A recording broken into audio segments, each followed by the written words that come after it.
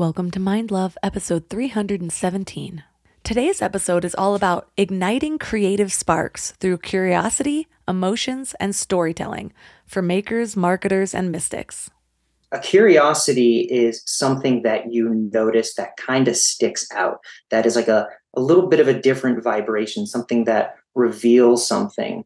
And as a mystic, that's something that's really important for dream practice. For example, when you're lucid dreaming, you got to look for these things that are kind of sort of sticking out in your world and then go into them, and they're portals to other places. It's an incredible part of that practice. For marketers, it's like trend forecasting. You scroll through the feeds, or you're going out to public parks and basketball courts and looking for new arising memes or trends in fashion. There's always just a little bit of a glow to them. It's something curious, something that captures your attention. And then you pull on it a little bit and it takes you somewhere. Turn up your frequency with Mind Love. Bite-sized brain hacks for seekers, dreamers, and doers. It's time to give your mind a little love with your host, Melissa Monti.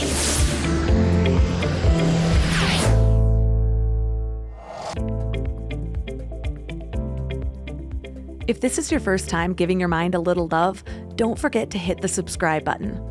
Mind love is a habit, and the more you give your mind that love and intention, the better you'll feel about yourself and your life. Plus, it's really a win-win because more subscribers means Mind Love attracts even more amazing guests to bring you their wisdom, so don't forget to subscribe. When's the last time you felt truly creative? I mean the kind of creative where you lose track of time, or your hands are busy crafting something out of nothing, and your mind is full of ideas and possibilities. Do you even remember that feeling? Or have you convinced yourself that you're just not the creative type? Maybe somewhere between paying bills and adulting, your imagination decided to find someone else to inhabit. As I got older, I started to feel like I was outgrowing creativity. And the harder I tried to get it back, the further it seemed to be. I'd sit down to brainstorm and it felt like I was trying to squeeze water from a stone. I thought, if I don't have this grand, elaborate vision right off the bat, then maybe I'm just not meant to be creative. Then I read a book called Steal Like an Artist, and it was like someone handed me a permission slip. The book argued that nothing is truly original, and that all creative work builds on what came before. So I started copying. And not in the plagiaristic way, but in a let's see how they did it so I can too kind of way. And something magical happened. With enough repetition, it's like my brain started to groove new pathways. I was deepening the neural circuits of creativity. And before I knew it, original ideas were popping up everywhere. What I found is that so many of us believe that creativity is reserved for artists, musicians, or people in creative jobs. But that's actually a limiting belief. Creativity isn't just about making art. It's about solving problems, thinking outside the box, and just making life more interesting. It's a skill that can make you better at your job, deepen your relationships, and even improve your mental health. So if you're sitting there thinking that you're not creative, you're missing out. You're missing out on the joy of making something new, the thrill of solving a problem that no one else could solve, and just the sheer satisfaction of turning a vision into reality. So what if I told you that reigniting your creativity isn't as hard as you think? What if the key to unlocking your creative potential lies in the emotions you feel, the stories you tell, and the curiosity that drives you? Intrigued? Well, we are about to explore some unexpected ways to get those creative juices flowing again. Our guest is Cady. He's Reddit's global brand ambassador and founding head of Reddit's KarmaLab creative strategy team. In his role as strategist, he's leveraged his uniquely blended approach of creativity and mysticism to advise powerhouse brands in tech like Apple, Google, Samsung, T-Mobile, AT&T, and Adobe. And in 2020, he was named Adweek's Top 50 for tech, media, and marketing. So 3 key things we will learn are how curiosity can reveal things from mystical practices to trending forecasts, the tension between what is true versus what is useful and why it matters, and the role of storytelling in releasing trapped energy. Before we totally expand our minds, I want to invite you to wake up to the morning mind love. Every weekday morning, you just get a little inspiration to set your tone for the day and give you something positive to focus on. Think of it like a short note from your higher self. Plus, when you sign up, you get 2 free gifts: a super powerful 30-minute affirmation meditation and 30 days of journaling prompts to help you remember who you truly are. And it's all completely free. So join over 9,000 people and go to mindlove.com to sign up. Or if you're out and about, just text the word morning to 33777. That's morning to 33777.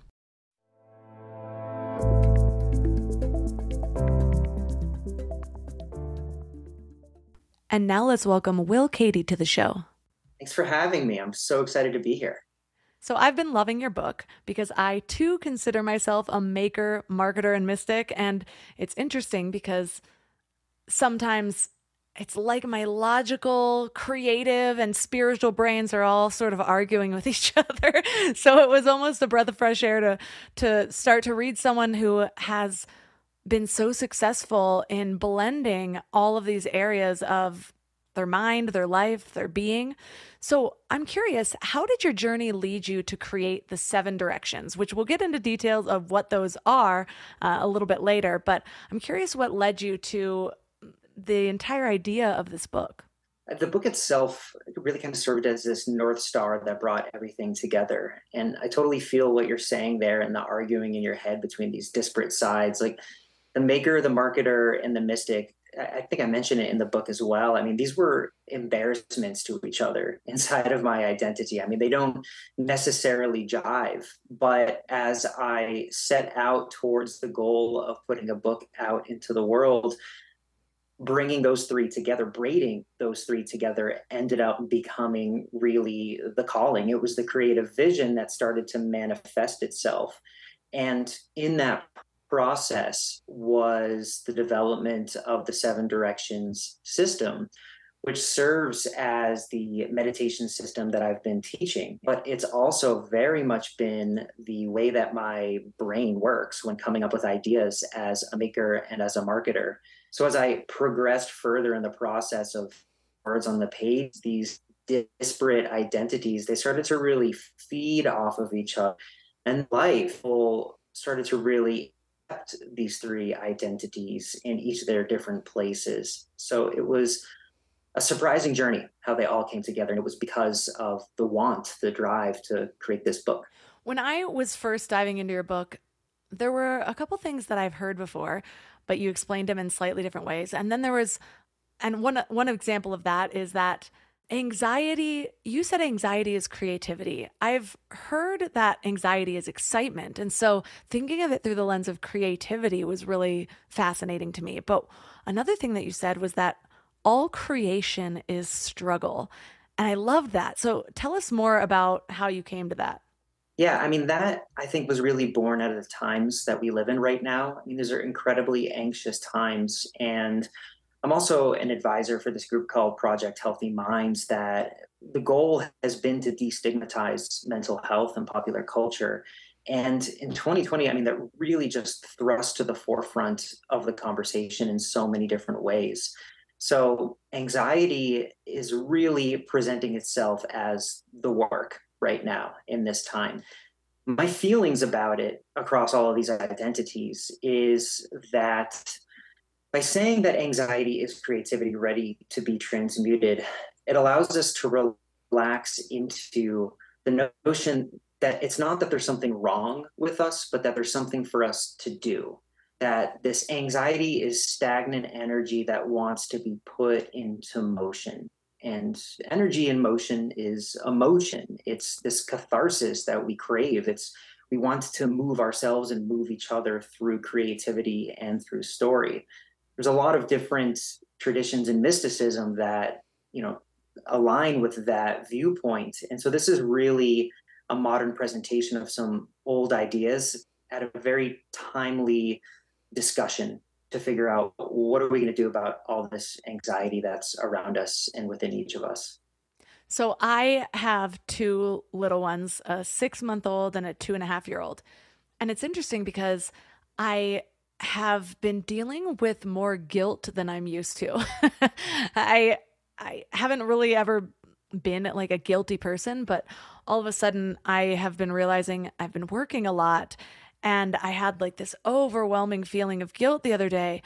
And it's this feeling that has been sort of bubbling up, but I keep sort of sweeping it under the rug. And the other day I just let myself feel it. And then all of a sudden I realized, okay, by January, there's a couple of changes I need to make in my business so that I can spend more time with them. I do spend time with them, but I want more. Like, I want to be the one raising them. We do have a nanny, things like that.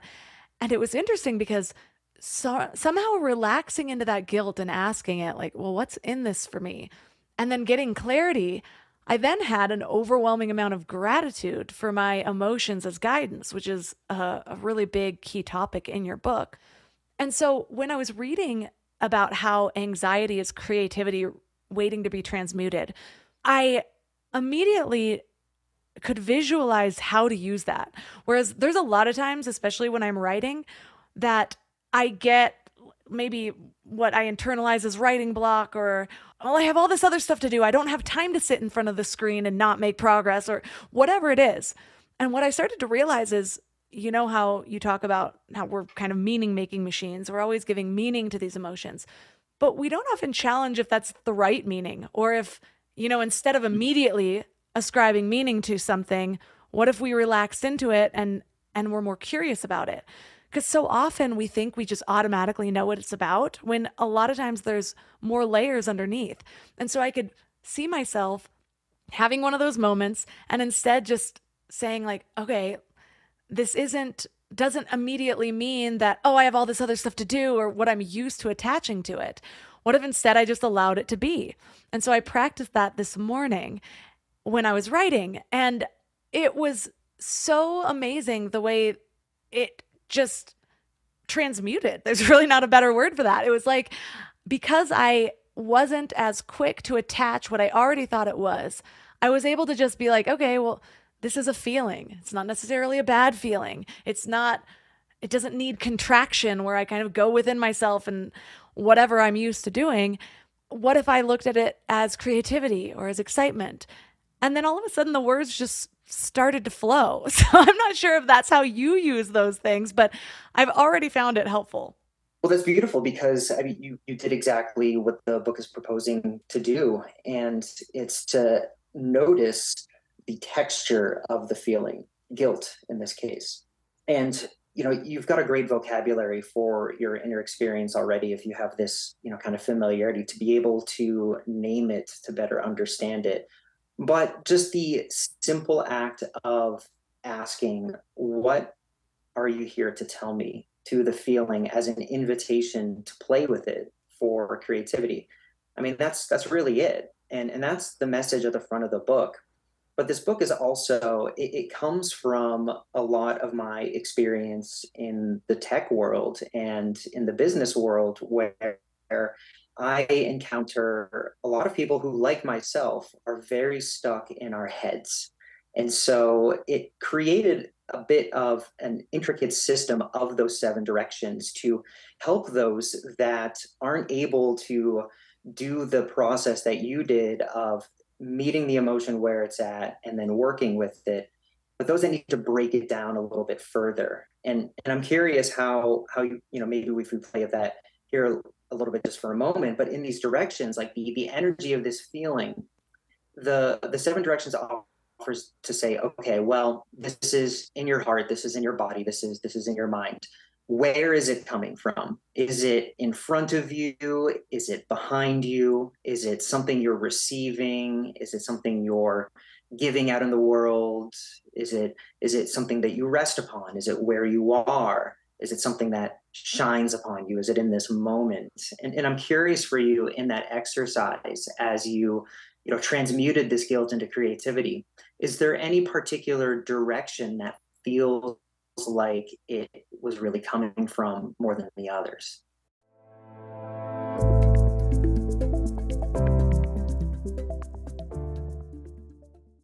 I have always been someone who's prioritized wellness. Well, at least what I understood about it at the time, which has definitely evolved. But now I live in a town where some of my conveniences just aren't as accessible as when I lived in LA. Then I found Alo Moves and my whole experience changed. I've been an avid yogi for 16 years, but frankly, I am just underwhelmed by most online yoga. Their flows are either too easy or not varied enough. Well, Alo Moves has everything. Of course, they have an endless selection of beginner content, since that is the category most people fall into, but they even have advanced and yoga teacher-focused content. They are the only online platform that I can find that I can narrow down the time that I'm looking for precisely. Like, I have 38 minutes today. What you got? They have something for every mood. Trying to get a good sweat? Try their award-winning workouts like sweat-inducing yoga flows, HIIT classes, or reformer Pilates workouts with or without weights. Or find stress relief with meditations, affirmations, face yoga, gua sha, dry brushing, and even journaling for those quiet moments. And when it comes to sleep, it's just as important as fitness and nutrition. Ever since I watched The Art of Sleep on Alo Moves, I've been falling asleep faster and staying asleep longer. So unlock your personal wellness routine with Alo Moves. Go to alomoves.com now and use code MINDLOVE for an exclusive 30-day free trial and enjoy 20% off an annual membership. That's alomoves.com, code MINDLOVE. alomoves.com, code MINDLOVE. If there's one topic that keeps coming up in my women's circles, it's our hormones. Frankly, I think that between years of birth control or beauty products that mess with endocrine function, a lot of us are just out of whack. Estro Control is a formula developed by Happy Mammoth, a supplement company dedicated to making women's lives easier. It has science-backed herbal extracts that help support hormonal health, especially in women who suffer from PMS. The way Estro Control eases PMS is pretty interesting. The ingredients support the liver, and that's where our hormones get processed, especially estrogen. So when the estrogen isn't processed well in the liver, women may start having PMS, spots on the skin, they get cravings, they feel low all of a sudden. Estro Control was created to help women feel like themselves all throughout the month because PMS can basically rob us of a week of our lives every month. Totally not fair. Estro Control is made specifically for women who are premenopausal, so it's perfect for women that haven't entered menopause yet. And in fact, it's amazing for perimenopause when hormones start to fluctuate and PMS can turn into a beast. I have been relearning myself postpartum. I just started my period again when my baby was 10 months, and I forgot how wild these hormone changes can be. I wanted something to just maintain optimal hormone levels and help with mild mood swings, and Estro Control is perfect for this. For a limited time, you can get 15% off your entire first order at happymammoth.com with promo code MINDLOVE at checkout. That's happymammoth.com and use promo code MINDLOVE for 15% off your first order.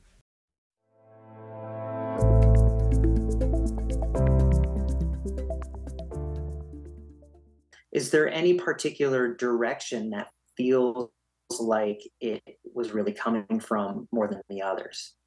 It felt like it was future telling. It depends on which moment we're talking about. When I was writing this morning, it was almost like just releasing the meaning created a new direction for me to go. Whereas I'm used to being like, I'll kind of get caught up. Oh, it's this feeling again. And then I already have an idea of what this feeling means. Like it's a blockage. And so then I feel stuck. Versus I decided to just let go of that meaning. And all of a sudden I started writing. It was like, because I didn't bring in the meaning automatically, I was able to just feel it in a different way. I've done that before. This is going to sound ridiculous, but I've done that before when I started getting anxiety right after having a baby, which it's something I just didn't really experience in the same way until I gave birth for some reason. Apparently that's common. Well, I remember saying to myself, in my early 20s, I used to take drugs to specifically feel this, and I thought it was a good thing. Why is it so bad right now? And something about that was able to sort of just shift it, so I wasn't creating the outcome. But if we're talking about the moment the other day where I immediately had this guilt because I just sort of picked up a new role in my husband's business as well, because both of our businesses are going in really positive directions. And so I was excited about it at first, but then last week we also were moving. I was getting my baby on a schedule. There was a lot happening. So I was just feeling how busy I was. And I immediately flashed forward in my child's life. And I was like, wait, if I go at this rate that I've been going the last 6 days, so I shouldn't be too hard on myself because it hasn't been that long. I was like, I'm not going to be the one raising my baby. And I just had like this overwhelming amount of guilt. I had to like sit down and clutch something. And then I thought, oh, well, what do I do from here? And so because as you said, I do have the vocabulary, I am blessed enough to be able to interview so many amazing people.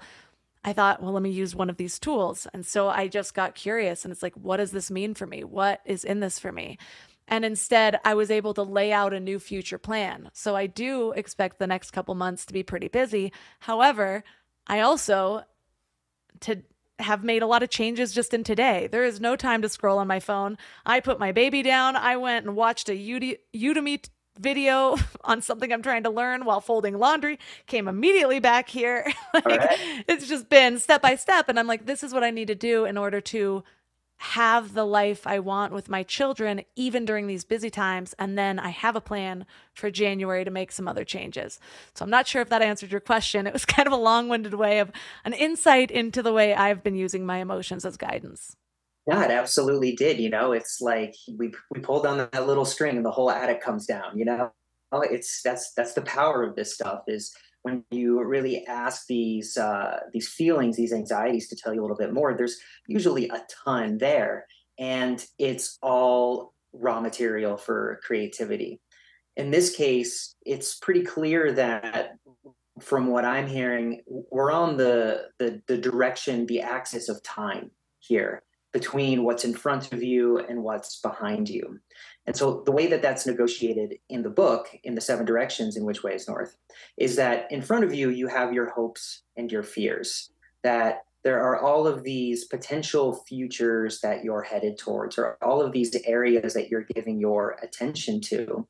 And of course, I heard in your reflection there that there's a lot about the future of your children that was a part of that.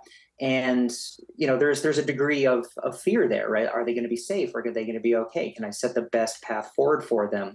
But interestingly, I also heard when you were talking about your business and your husband's business, there's a lot of hope there as well. And hope, surprisingly, can induce a lot of these anxious feelings, because it's scary for things to go well, because it means you're going to have to do stuff. You're going to have to prepare for them. And then also in your share, there was a little bit about your past in terms of some of the ways that you danced with these moments and these feelings and negotiated your inner experience in past lives. And in the 7 directions behind you is joy and anger. There are things where we have a lot of joy for the experiences that we had, and there's anger that we have for the experiences that we have.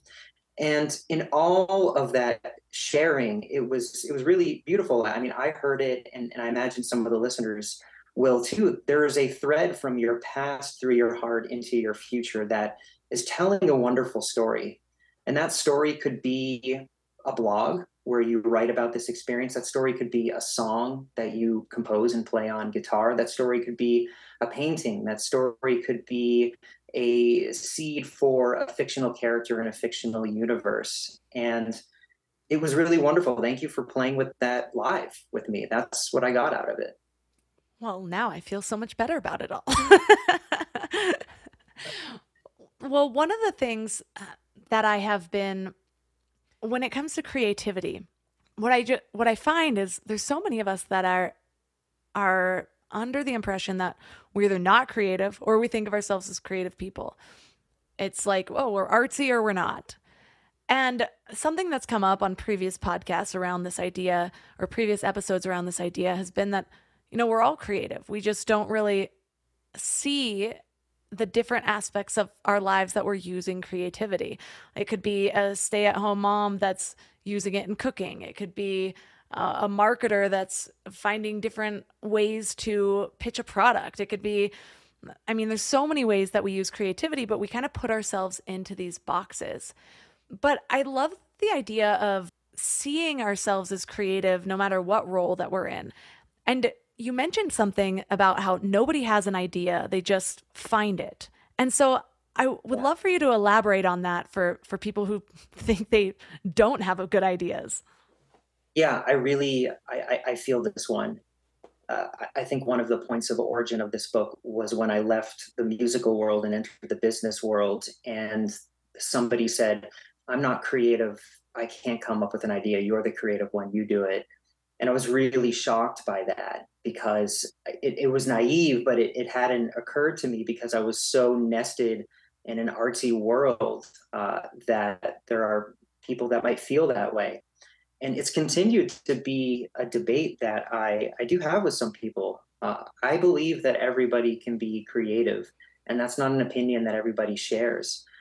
So, what I'm trying to accomplish with this book is to lower the barrier and raise the bar on creativity in terms of like recognizing that even the way your heart beats when you enter a room is a creative act.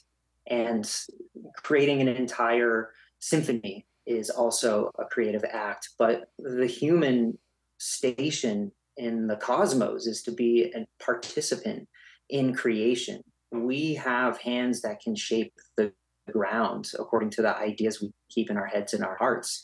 So let's use them.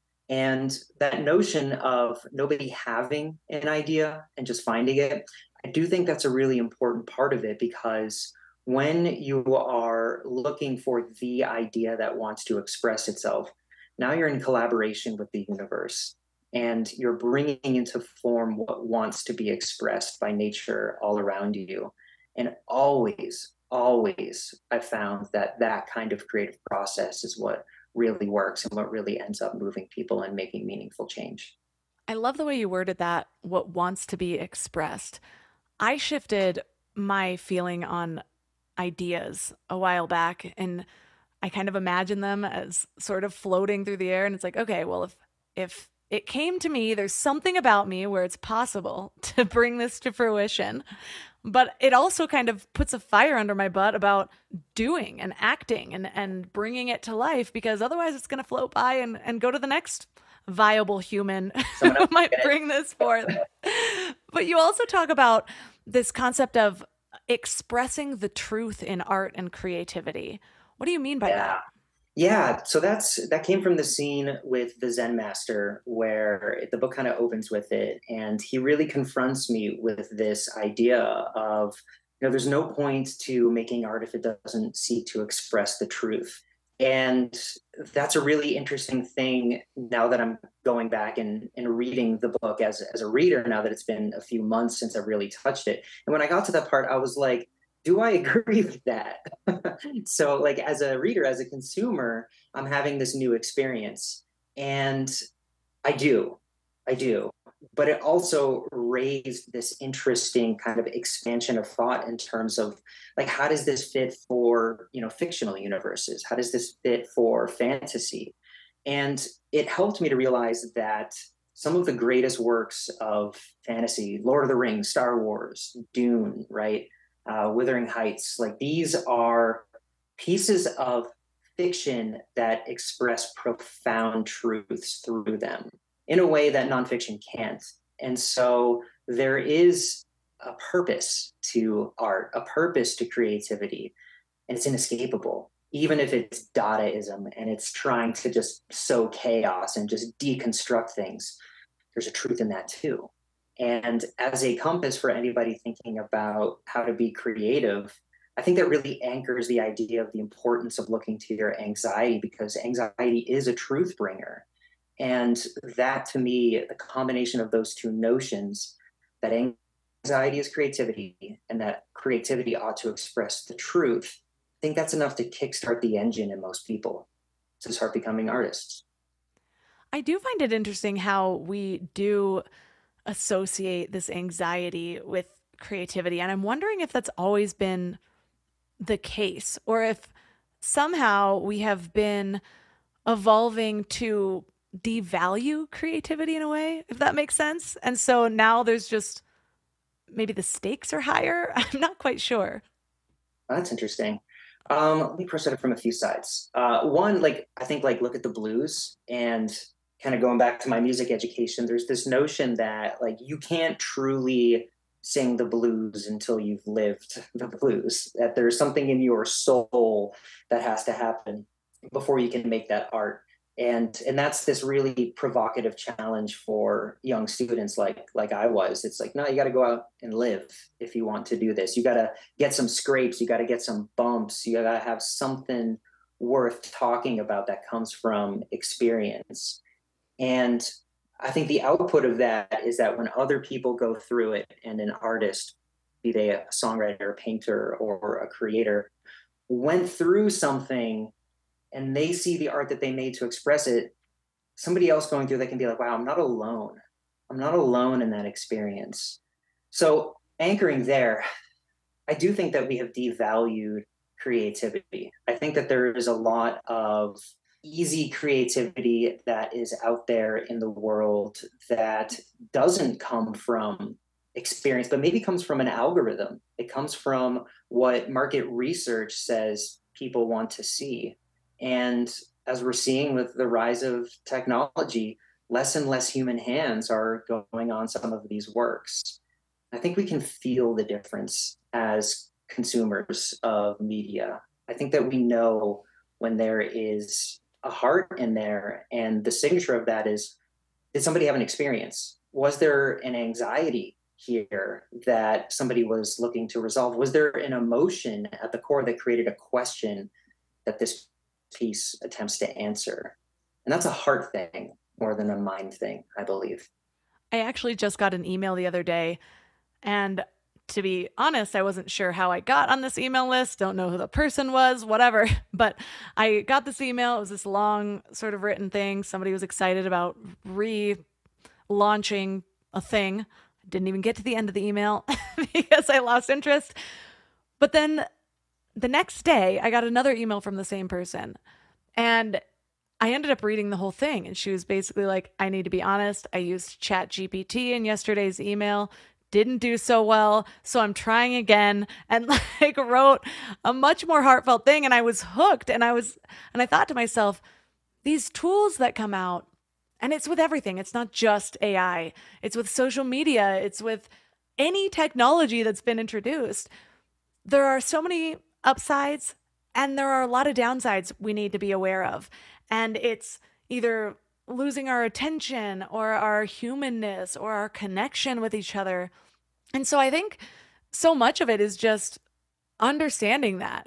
And for me, I've had these conversations with a lot of different people. It could be anyone from a client to my grandma. And some people just don't have the awareness that it can lead you to downsides. So even just turning inward and asking, okay, here's a new thing. We haven't seen what the downsides can be yet, but how can I connect to myself? What's in this for me? How can I use it to benefit? What do I need to be aware of? And it's interesting because I don't need to wait for the studies anymore for things. I can just sort of ask myself that, and the truth will bubble up. Like I'll know, all right, well, here's what can go wrong with this. And even in that way has allowed me to use the tools that pop up to actually aid in my connection rather than, taking that human creative aspect out. But so many people are worried about, AI is going to take our jobs. And yes, for some things, but for the things that really make us human, that really connect us, I don't think we have to worry about that if we're diligent.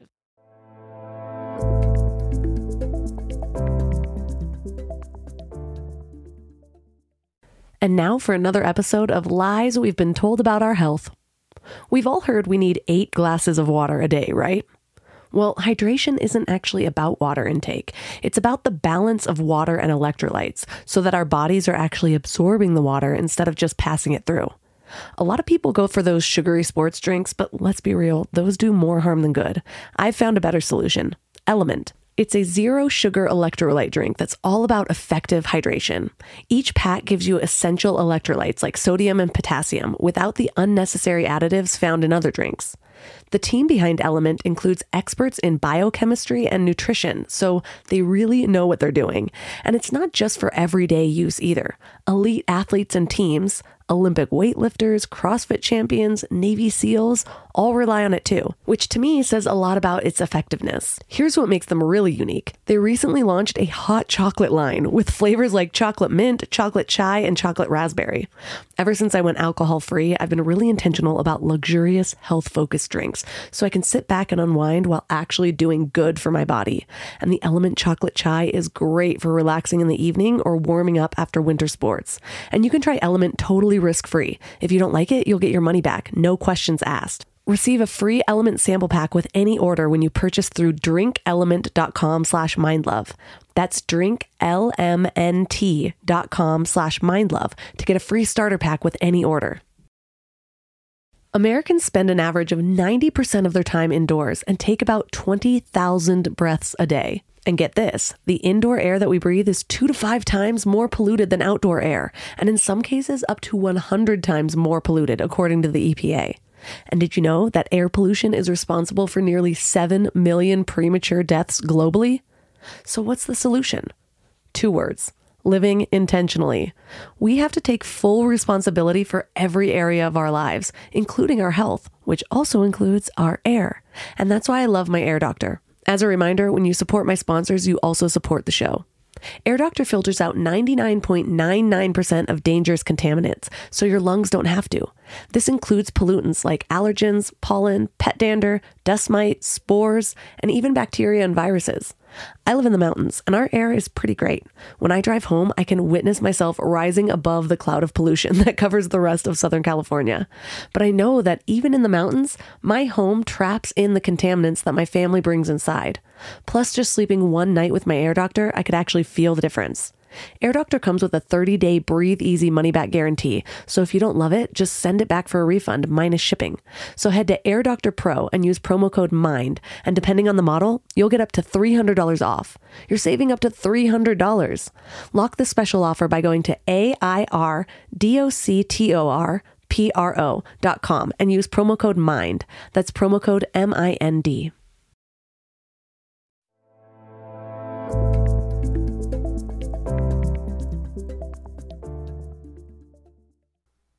Yeah, we'll find ourselves in the negative space. You know, the further we define what is machine, the further we'll define what is human.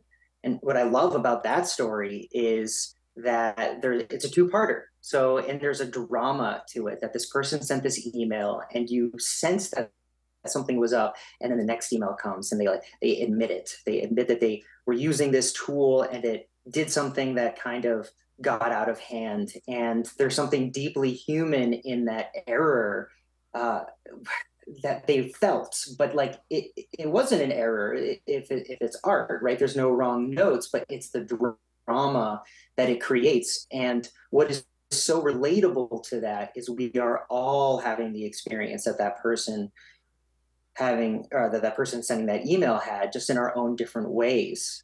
As a friend of mine, Dr. Marcus Collins, likes to say, an exogenous shock to a culture kind of creates these different responses from everybody. And we all had this incredible tool dropped on us at the same time. We've all been given Promethean fire, and now we're trying to figure out how to play with it without burning ourselves. And that's the big story right now. That's the big mythic story. And that story itself is a very human story prompted by the advent of a new technology.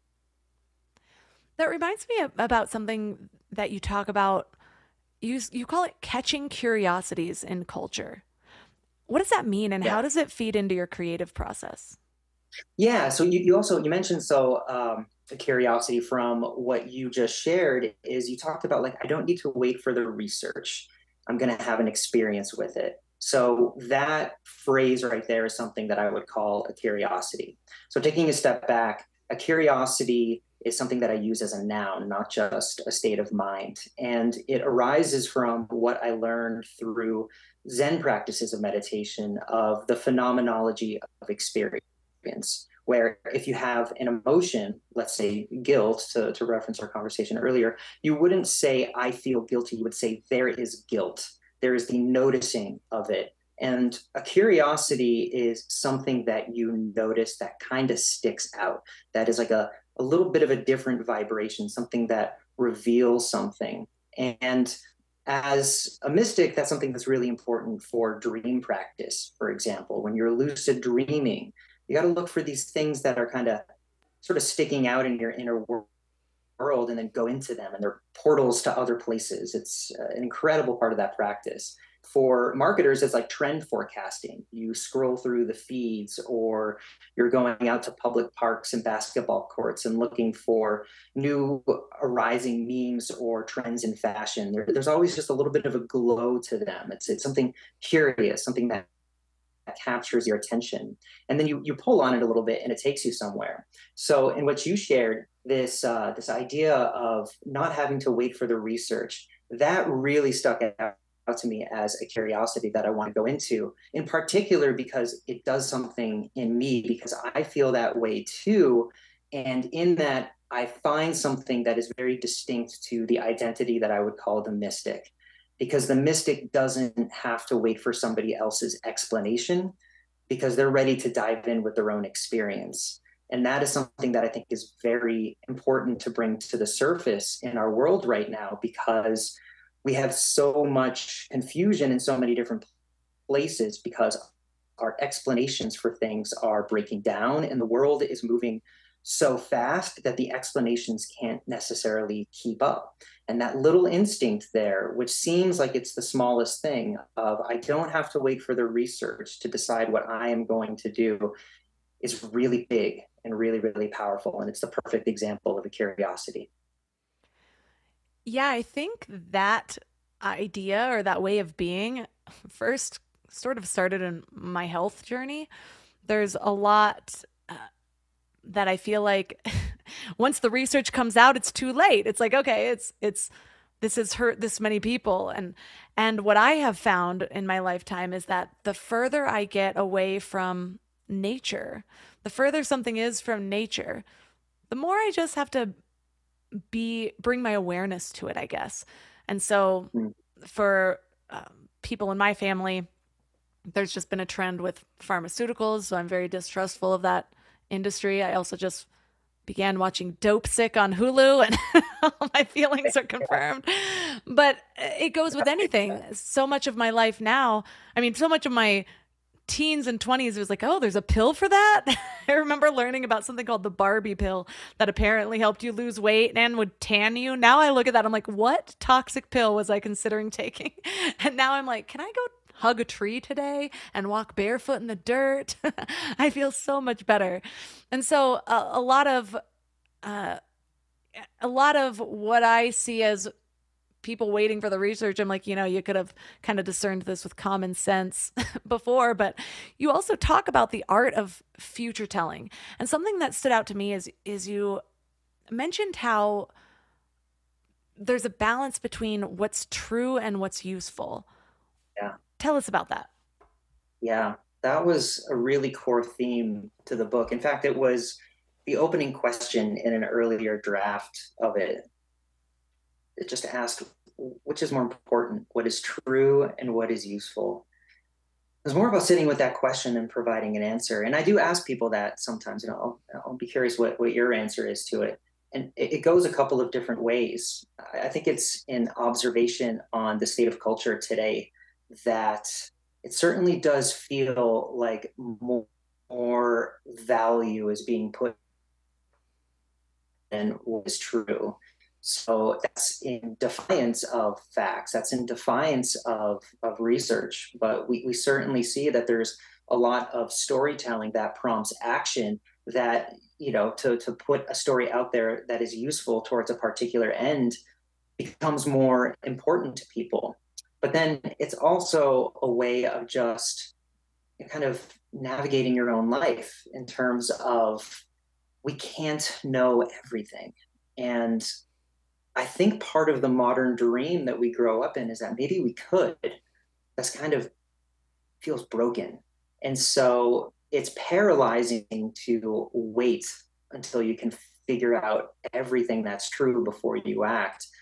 Ultimately, to some degree, you have to trust.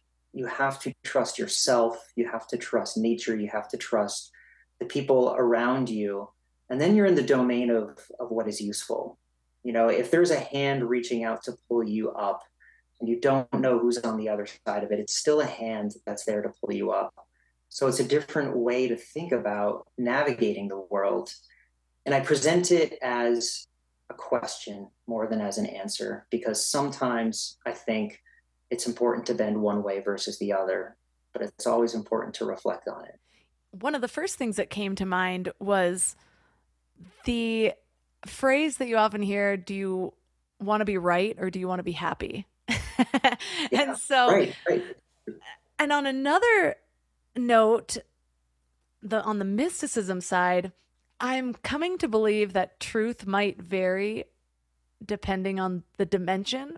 That might sound kind of out there, but I have been really immersed lately in a combination of Ram Dass and A Course in Miracles.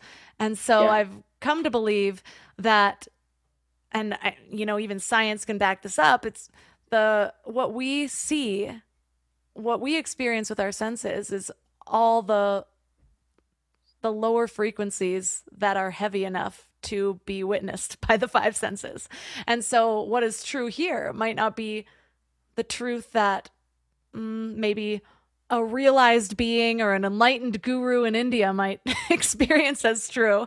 And so lately, it's funny because so much of my life has been almost obsessed with finding truth. I was raised in a religion that stopped feeling in alignment in my late teens. And since then, it was like I needed to debunk that in any way that I could and prove something else. And it just kept leading me down these different paths of spirituality. And I read something in A Course in Miracles a couple months back talking about how sometimes the pursuit of knowledge is actually a way that we are attempting to prove our worth. And something about that really resonated with me. Yeah, I feel that deeply.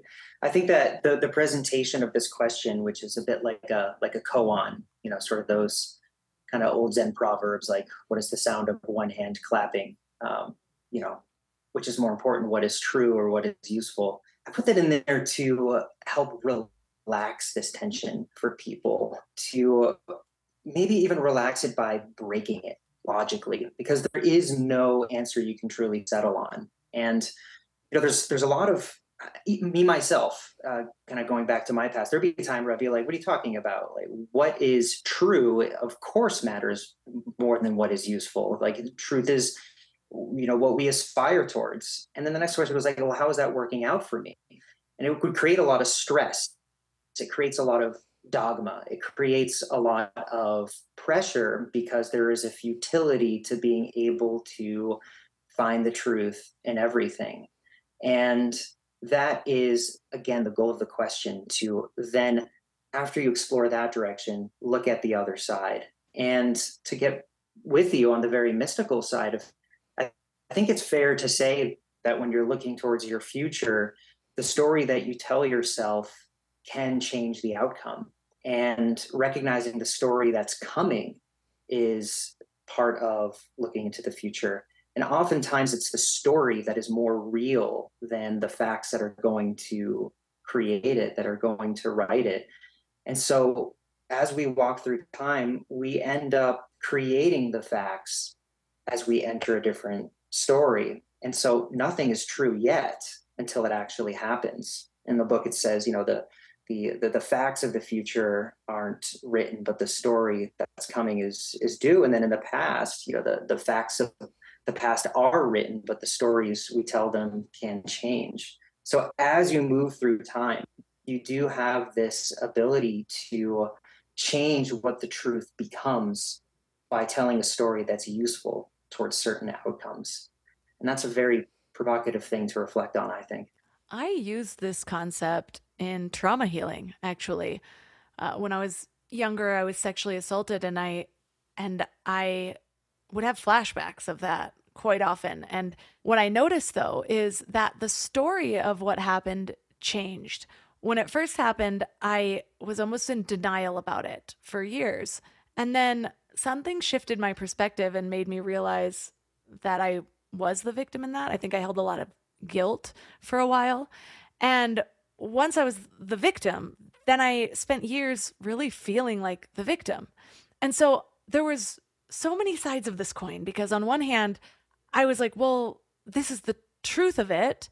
I need to see this, but I don't actually feel any better right now. Not saying I felt better just sort of shoving it under the rug either, but it was like two different feelings of pain. And when I started on a healing journey, I decided to play with the idea of just completely rewriting the story. And so I used it as a journaling activity, and I wrote what I wish I would have done, how I wish I would have advocated for myself in that moment, how I wish I would have walked away. And I felt this immense wave of healing. Like I was just letting go of this story that I was telling myself over and over again. And years later, almost a decade later, I have chills talking about it. I ended up interviewing this woman on basically healing your past by rewriting your childhood memories and just writing it in a new way. And so much of, well, really all of the past is just a story that we tell ourselves. And what's interesting is now it's evolved in a totally different way. And so I can see this one story evolving in different times in my life, maybe based on what I'm ready for, maybe what I can handle at the time. I'm not sure, but it's evolved in a way that now I've become the hero of my story rather than the victim of it. And so I know that's kind of a dark area to reflect on that, but we don't always realize how much of our pain is wrapped up in the story that we're telling ourselves and how much power that we have. And it's like the story that I landed on, the way I told it to myself just to journal it, wasn't necessarily true at all. It might be true if it happened now, but it provided an outlet, if that makes sense, for this maybe cycle of energy that was just sort of stuck in my body. Thank you for sharing that. That's incredible. And I think that that's really, really helpful for a lot of people to hear stories like that.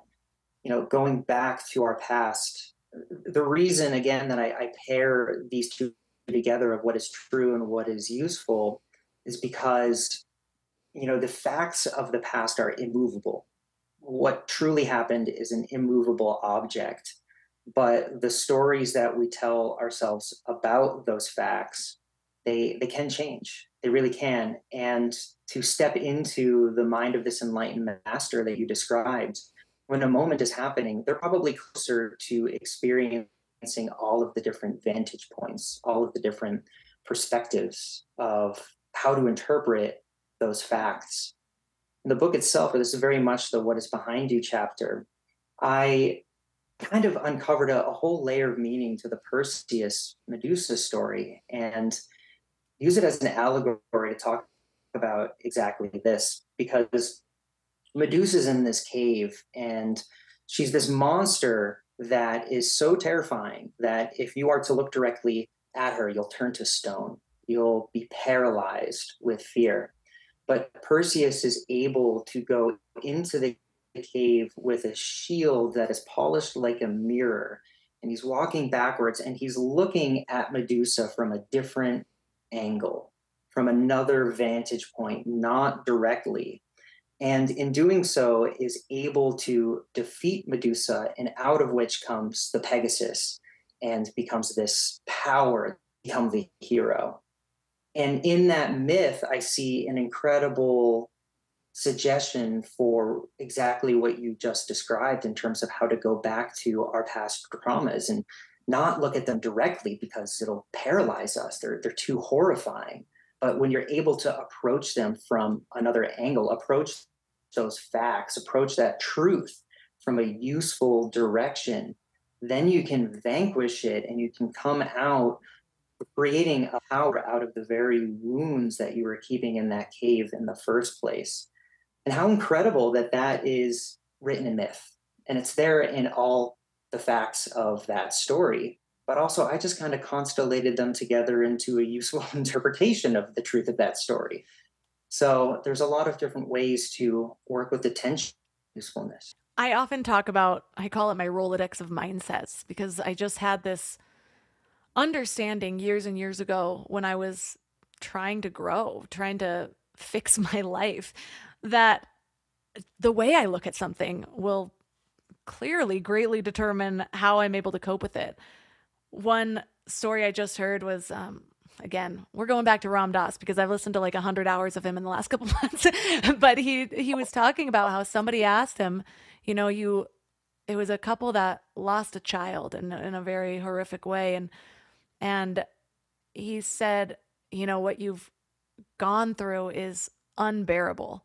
And there's something about that, realizing something is unbearable. We have all of these coping mechanisms. Sometimes we look at them in a negative way where we will sort of like, okay, well, now I've disconnected from my body or whatever it is. But it might be that it's our survival mechanisms of pushing us to a different perspective. And he told these people, now you are changed. You've got to see something not from the person who just experienced the unbearable, from the witness of that. And I love that, where as so often we do look at ourselves as like victims of our life, where as instead we can shift to the observer of that. And it's something that I play with a lot. But on a lighter note, because we've been talking about trauma and this is more about creativity, you also introduced this concept of thinking like a consumer versus a creator. And this is another way where we can sort of just shift our mindset from one perspective to another. But can you share some practical tips on how to shift from a consumer mindset to a creator mindset? Yeah, sure. And I would also offer that I think that that certainly is connected to what we were just talking about, because if you're stuck in a consumer mindset, then you don't believe that you have the agency to be the author of your own life. However, if you have a creative mindset, then you do. And that gives you the skill set to look backwards and to rewrite the stories of how you got here and where you're going. So, one of the practical tips I would give for making the shift to being a creator versus a consumer is simply to be able to take inventory of what kind of influences are being put into you from the media. So one of the things that I do is I don't keep my phone in my bedroom. I make sure that I have a little bit of time to myself at the beginning and the end of the day, so that what I'm seeing through the screen isn't bookending my dreams. Because if it is, whose dreams are they, right? Mm. uh, I have a whole morning routine that when I'm dialed in, when I'm really doing it now, I'm not going to pretend that I do it every day. But when I'm dialed in, I take about a good hour and I have some meditation, I do some exercise, I do some journaling, and I have a relationship with myself that is fortifying me from the tides of the day, whatever it is that comes in. And then in doing that on the other side, I'm able to recognize the difference between what is me and what has been put into me. What came in from, what anxieties came in from the show that I watched, or some email that I got, or something that was in the news.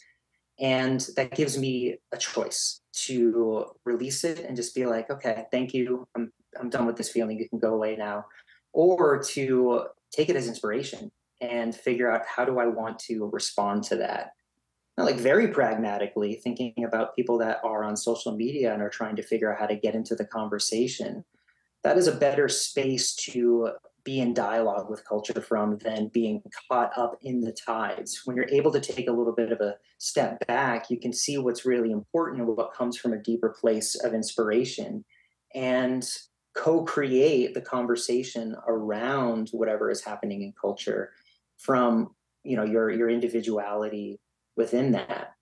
And then, another practical tip, this is a little bit more grounded in the marketing side of things. It's what I see with a lot of the Reddit communities, but fandom is expressing itself now in co-creation more than ever.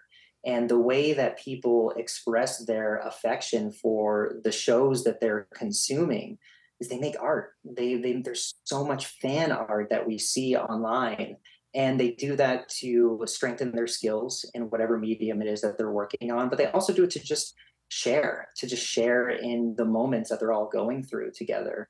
So the very asking of the question of how can I be a co-creator of culture rather than a co-consumer of culture, I think just asking that question every time you're participating in culture is enough to get started. Ooh, I love that insight just into the process. I'm reminded of when I remember there was a time in my life where I realized I had sort of lost my creative streak. And so I was determined to get it back. And I remember just looking at Pinterest. And at the time, I was deciding to use my creative streak on furniture because I had just moved. I didn't have a lot of money at the time. And I was like, okay, well, I'm going to get all my furniture from Craigslist or thrift stores and then like revamp it in a way. And so I bought some things and then I was looking at it and I was like, I have no idea what to do with this. It looks like trash. And so I was looking up Pinterest and I thought, how do people even come up with this? And I ended up using the idea of stealing like an artist, just copying things at first. I copied like 3 projects and before I knew it, it's like it activated something in my brain and I was thinking of things and I ended up creating an ottoman out of a jewelry arm wire and I was just like, this is it. This is what I just needed to copy a few things, like get on the path and gain momentum. And then before I knew it, I was creating on my own. And so I really appreciate just sort of the insight into how to use some of these ideas. And another thing you mentioned in your book is a cycle involving the head, the gateway, and the heart. How does this cycle contribute to the process of creative vision? To a dimension of that experience as a songwriter, I often found trying to learn somebody else's song, I couldn't play it, but I would land on something else that would become a completely original song. So trying and failing to live up to what inspires you is also a great way. So you touch upon this line as well between brilliance and madness. And I want to talk about this before we wrap up because first of all, some of the most brilliant people I knew were also batshit crazy. It's like, depending on which context I was meeting them in, I was like, you are like, I just want to be like you. And then I'd see them in a different setting and I'm like, oh my, you're kind of nuts. Like, and I'm like, does it take being nuts to be brilliant and successful? Like, why are so many of the successful men I know, like that Steve Jobs, like you hear from employees that they made their lives miserable, but they're also like followed by so many people. So how do you navigate this line and what would you give to other people? Well, first, I don't think that being brilliant should be synonymous with being an asshole. True. Madness doesn't necessarily mean you have to be mean. Yeah, doesn't necessarily mean making other people mad, I suppose. But I think that's something worth changing. Let's see if we can deconstruct that identity and that myth, and like just the glorification of, oh, this person is being so bold and bulldozing people because they have a vision. Not for me. I don't really like that. So the way that I look at this axis of brilliance and madness is that the madness is the lightning bolt. It's the inspiration. It's where you just have this like almost like Gnostic experience of just reality unrestrained, when you kind of are your version of that enlightened master we've been talking about. Now, what you have to do is you have to ground it. You have to bring it to earth. Lightning doesn't strike until it hits ground, right? And in doing so, it's about taking your crazy and meeting people where they're at so they can receive it. That's absolutely what this book is. I can't believe they let me put some of these ideas in here because it's like the full scope of my crazy, but I did the best that I could to translate it, honestly, through the skills that I learned in marketing, which is interesting, into language that I believe people can receive. And so in order to reach for what I believe is the best creativity I'm capable of, I've got to go into the madness. That's where it lives. And then the question is, can I bring it back? That remains to be seen. Well, we'll be following along so you can see how it lands. We'll find out. Well, I super appreciated this book just because I am often like, I go on long walks with audiobooks and things like that. And I'm usually like either in the business side or the spiritual side. And so I'll go really deep with spiritual and I'm like, okay, I need to bring it back to the logical and grow my business. And then I'm in that brain and then I go back to the other side. And so a merging of the two makes me feel sane. It kind of makes me feel whole in a way. So I love leaving listeners with something to ground this information into the reality, like a practice or something to focus on this week. What would you leave them with? I am going to give them something that I'm going to wrap up a rogue compliment for you. Because you mentioned how you love audiobooks. I can't wait to record the audiobook because I haven't done it yet. But the compliment that I want to give you is I'm such a fan of your opening monologues in each of these different episodes. And the way that you synthesize the conversation that's about to happen for the listener, first off, I think is just excellent. But more poignantly, there's a musicality to your voice. And I think that that's something that anybody that speaks into microphones can appreciate. And so, first off, I just wanted to extend that compliment. But second off, for the listener, I want to provoke them to think about the musicality in their voice. When they're talking, how are they changing the meanings of words with their inflection and rhythm of them? Because speaking very much is a song. And if they're not sure what I'm talking about them, I'd say just listen to your monologues and see the way that you present those ideas. That's a nice grounded practice, I think, that can open a lot up for people. Well, I didn't know I'd blush at the end of your homework for us. Well, thank you so much for everything that you've brought to this conversation, to the world through your book. Highly recommend it for those spiritual people out there who also consider themselves makers or marketers. Like I said, it really resonated with me. So for listeners who are interested in learning more about you and finding your book, where's the best place for them to connect? My website is will-cady, CADY.com. And these days, I'm mostly on LinkedIn and Instagram. You can just search my name, and Reddit, where my online username is itswac, ITSWAC.